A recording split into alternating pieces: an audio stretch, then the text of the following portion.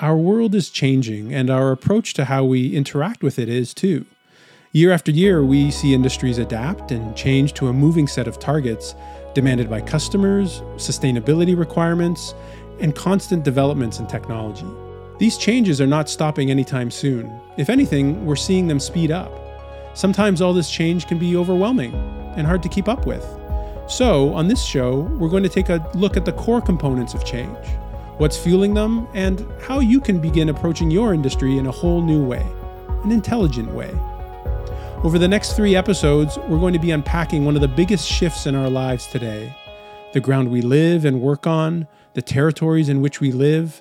So much has already been said about the smart city, but with the events of the last couple of years, we've seen the infrastructure and services that used to be centralized move away from one central hub. We'll see how new connectivity and data technologies are effectively democratizing access to new ways of operating. How autonomous vehicles are set to rewire the baseline infrastructure of our towns and roads.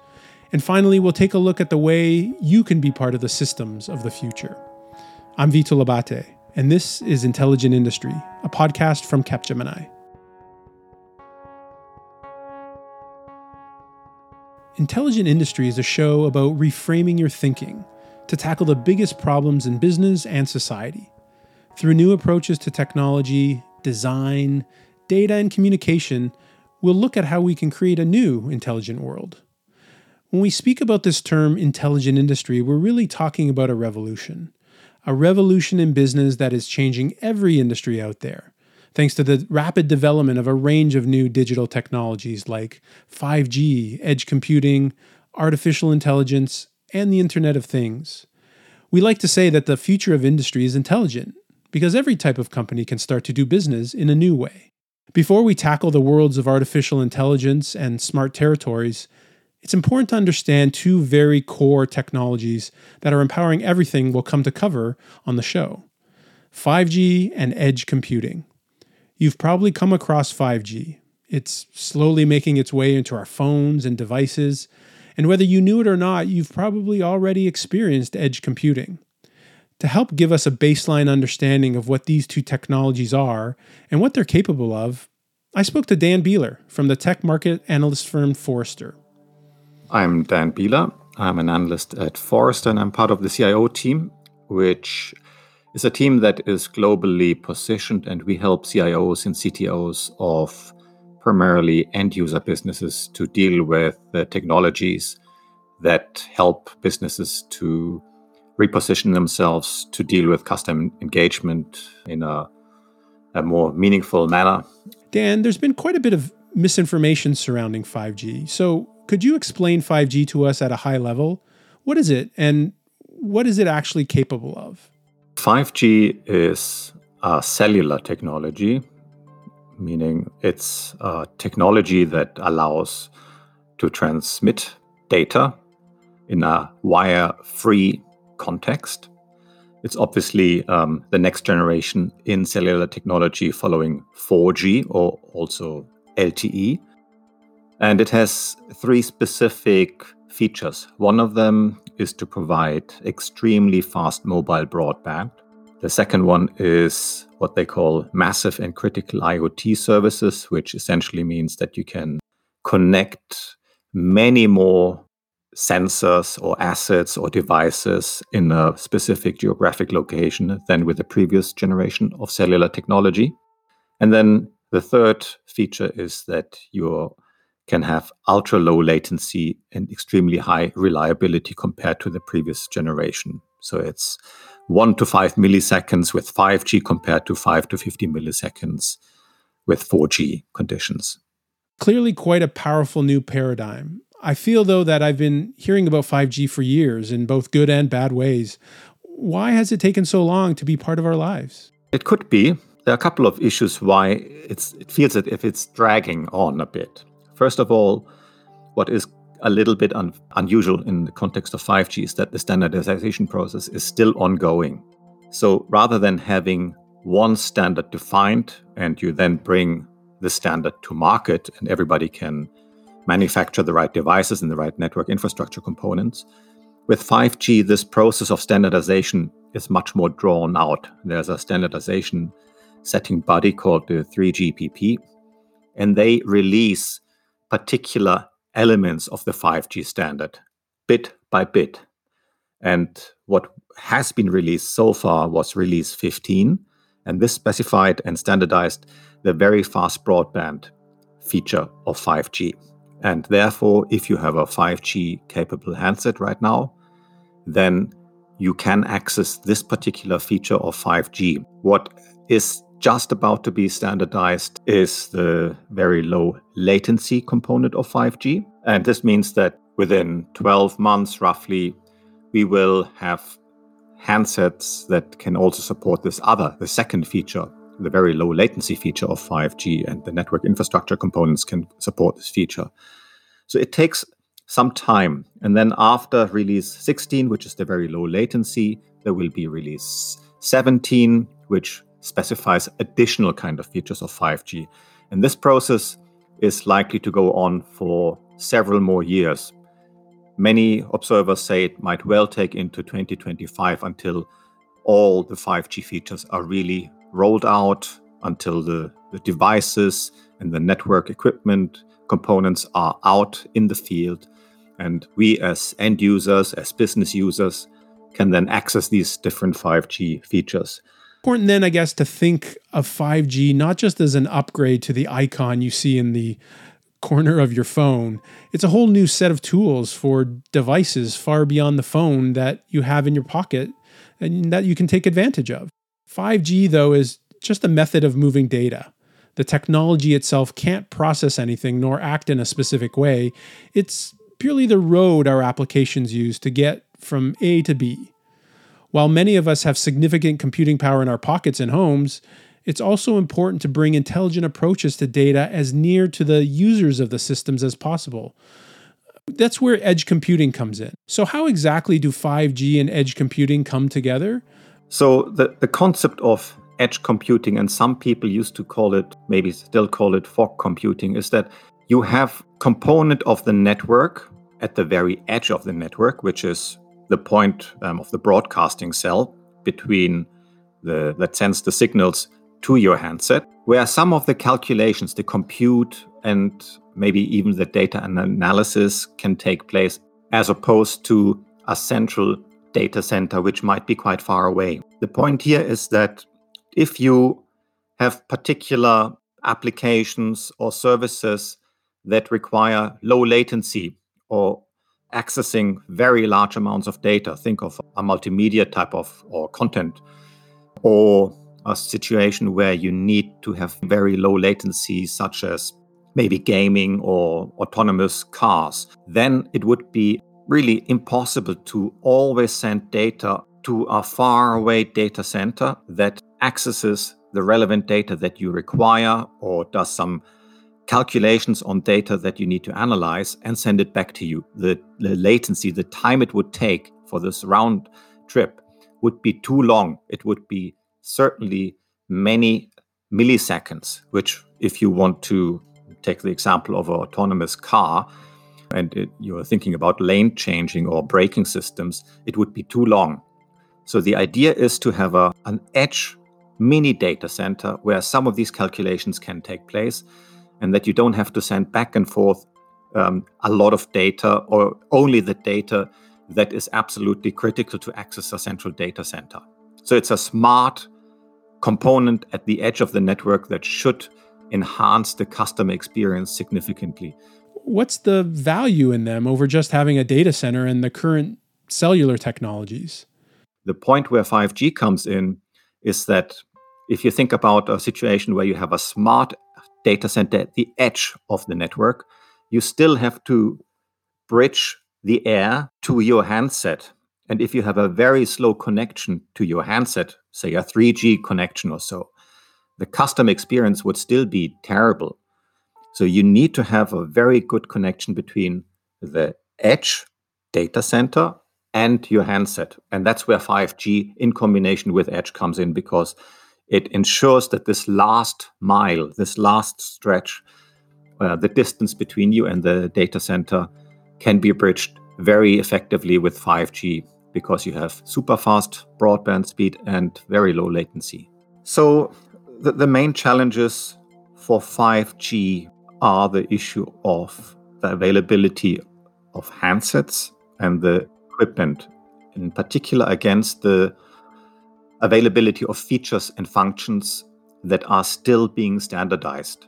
Because if you have a 5G handset in your pocket right now, you will not be able to use the features that will be available in 3 years' time for 5G. And so there is a limitation in terms of the willingness of people to replace the existing handsets. Maybe the replacement cycle is 2 years, maybe it's 3 years, but there will be a certain delay before everybody has the handsets in their pockets that really support the full range of 5G features. While 5G is taking its time to get to a device near you, companies are beginning to work with it and edge computing in some new and interesting ways that you might not expect. One of those ways isn't just delivering the latest TV show to your device, it's the energy you use to power everything in your life. The way our national energy grids work is about to change in a major way. The definition of energy, the vertical itself, is changing as well. There's a lot of new market entrants in this space that I think are driving some of these IoT-enabled solutions into the market today. But just to give an example, not to get into too much industry lingo, but I think everyone is aware that the grid is changing. This is Mike Bates, Global General Manager of Energy at Intel. The future of energy is his thing. Happy to have the opportunity. It's one of my favorite topics. And it's moving from the traditional one-way flow of energy from centralized power to the point of consumption to one that's more distributed at the edge and includes renewable energy resources, EV charging resources. And there is an IoT layer across all those devices. But if we're able to aggregate all of that information and access to those loads, we can use them then to balance the grid real time based on all those different devices. But again, as I was mentioning before, the key to it is putting enough compute at the edge to aggregate those devices and do something more than just aggregate them. So take the data and make decisions and even move towards automation on automated control of the grid at some point in the future. I'd like to come back to a term you brought up there, IoT or Internet of Things. To many of us, that might just be a smart device like a light switch, but you're saying that there are far bigger applications for it. Obviously, it's more than what it has been in the past, but I think IoT itself, the term is new, but the concept has been around in the past as well. And you find a lot of installations, deployments of point solutions that are IoT enabled. So that IoT and using IoT technology to solve problems has been around for a while. But I think that what we see coming now is an aggregation at the edge level of multiple workloads that have been supported by IoT and putting them on a more advanced compute platform at the edge to combine all those workloads under one platform, and then also all the data coming across all those different devices. And then using the data in a new way to look for trends, to combine different data sets that you haven't been able to combine before, as well as drive operational efficiencies by having all of those workloads under one compute platform using advanced technologies like AI and machine learning, which very difficult to deploy today under today's traditional IoT structure. So how can these new technologies be used to further energy? Isn't the grid a pretty entrenched thing that would be resistant to change? Because the grid was built the way it was built for reliability and always on, and that was the primary purpose of the delivered electricity, and as well as to fuel economic development where that reliable energy source was deployed through distribution networks. And that model's been in existence for the longest time, for the beginning of the delivery of electricity. To now, where the models we were talking about before is really being turned upside down, where a lot of that value, where a lot of that generation and power, where a lot of that capacity, flexibility exists is on the other side of the grid. But there's this momentum, almost, it's not physical, of course, but almost like a one-way downhill flow of electricity. When more consumption was needed, more power was built on the other end. Again, to change today. So the grid was built that way. So now that we start pushing more and more power the other direction, we start finding problems with the reliability of the grid, the life of the equipment, the ability for the grid to respond fast enough as these loads on the edge begin to grow. Places like in Australia, where they're close to 30 to 40% renewable penetration, they have had to address this issue. And in part of that is to put enough compute at the edge. And again, for me, the inflection point for flattening the grid in a way that all those electrons can be consumed in their highest and best use. And that means that some points of the day, the solar power is the best use electron, and it doesn't matter where it comes from. The grid is flattened in a way that allows those electrons to flow the way the market drives them. It also doesn't mean that gas-generated electricity is the lowest. In some cases, that's the highest and best use. But the grid today has already prejudged the highest and best use because it has to support that model that's been in place for so many years. And there's a lot of invested interest in that model. So then transitioning to the new model and fully optimizing the ability to put clean, renewable, intermittent loads on the edge is to put compute, I believe, into substation, which will help, again, flatten the grid in a way that everyone can participate in the new model. It sounds like energy management then becomes more than just piping energy from point A to point B, and more of a process of managing different workloads and protecting resources. But how are we going to go about doing that? So again, the kind of world we're talking about is going to require low latency, fast response to market conditions and weather conditions, if you will.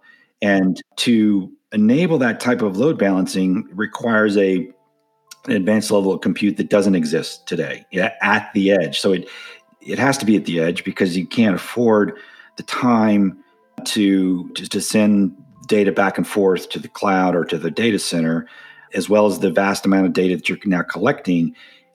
We believe putting that compute in the substation where you can consolidate all those different loads onto one common platform and then put that AI machine learning software onto that platform. And you can think like a mini data center to substation. Then all this activity can happen seamlessly with less friction, as opposed to the way the grid and substation in particular is built today. The energy industry seems to be becoming more of a platform than just a straight transactional service. What does the future look like for energy companies as a result of that? I think it depends on what the utility wants to be. I think utilities that want to, so let me go back real quick to another analogy to the telecommunications industry, which I hate to admit I'm old enough to remember pretty distinctly when there was a breakup of, and this is in the US, breakup of the telecommunications monopolies to deregulation and competition. And out of that, the companies that put in all that infrastructure, the Southwestern Bells of the world, were not the ones that necessarily benefited from all the services and profit that came off that infrastructure. That was Google, Amazon, the companies that used all that broadband internet to offer new services. So I think the similar thing is happening here. I think the grid is a platform for the delivery of a lot of new services, and we're already seeing it today. And there's a lot of revenue associated with those new services and plenty more that we developed over time. So I think the threat to the utilities is, do you take advantage of all the investments in the grid to offer these new services and be the deliverer of those services, or do you let the market fill that void? I think the challenge utilities have is they're built for reliability of service. They're very heavy engineering, which they needed to be, and they've done a fantastic job with it. But now you're asking an organization that was built for one business model to now become more of a agile, almost startup in consumer services. And they're not built that way. Plus, regulation keeps some utilities from innovating in the ways that we're talking about. So I definitely think there's a threat and an opportunity for utilities today. It's this notion of platforms and that industries can offer more than just what they may do on the surface, which is really at the heart of what a smart territory can be. How could a service offer more and integrate with a far larger ecosystem to create a more sustainable and democratized society? There's one huge opportunity that has still yet to be taken advantage of to its best potential. It's one that embodies the physical transportation within our communities and our roads. Autonomous vehicles or self-driving cars rely on everything we've covered so far. 5G provides top-line traffic and infrastructure data, while the edge computations that are happening inside cars keep you safe by making split-second decisions that a remote source could never get to you in time. To define exactly what an autonomous vehicle is, here's Frank Wammes from Capgemini. I think when it comes to autonomous vehicle, I always use that at least it is an object that transports something, whether it's you or whether it's goods, where there is no human interaction into the steering of the vehicle.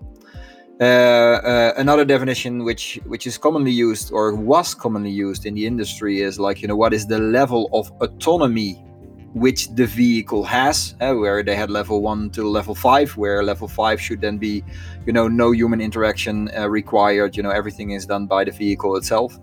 What we see in the industry is that people actually are letting a little bit go of that typology because, there's too much confusion of what is level 2, what is level 3, what's level 4, what is the different definitions of that different levels.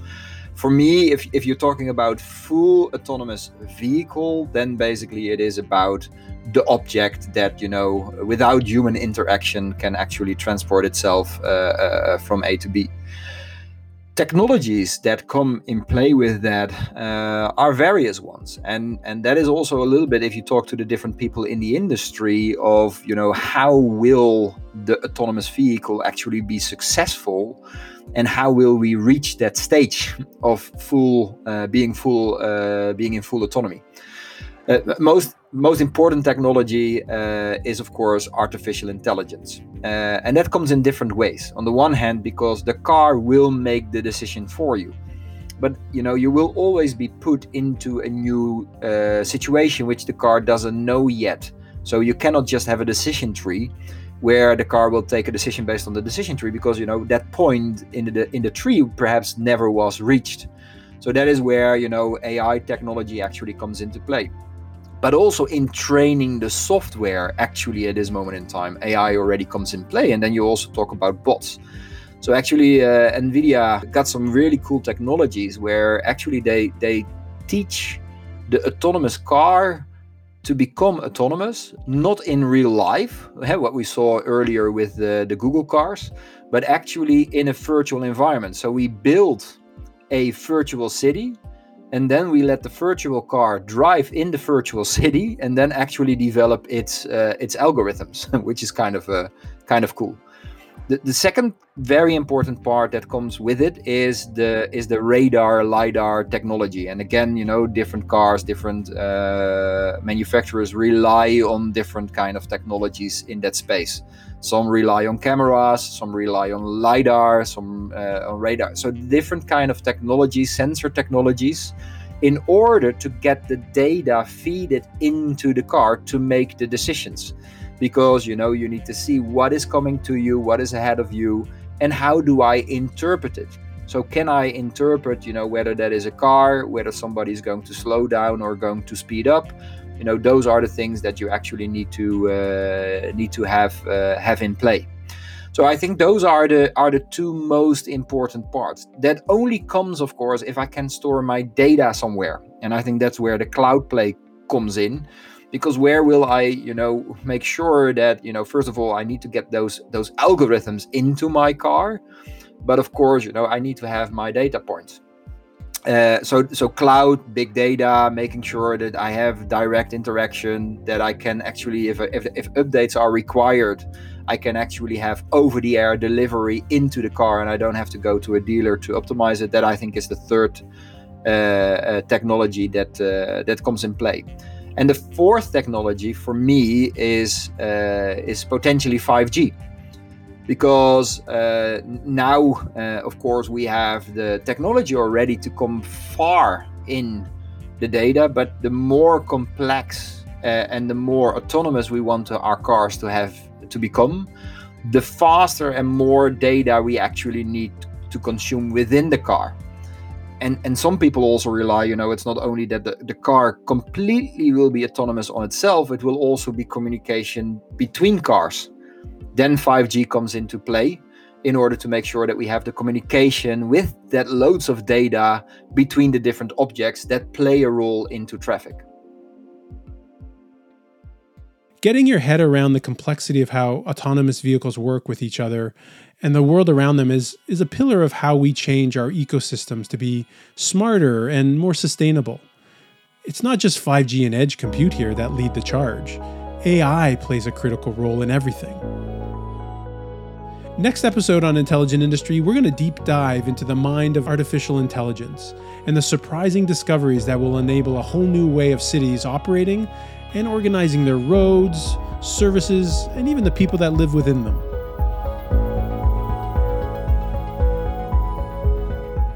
A big thank you to Dan Beeler from Forrester, Mike Bates from Intel, and Frank Wamas from Capgemini. You can find out more about them and the work they do in the show notes. If you like this episode, don't forget to subscribe in Apple Podcasts, Spotify, or wherever you find your podcasts. Intelligent Industry is hosted by me, Vito Labate, and produced by Capgemini and Adrift Entertainment.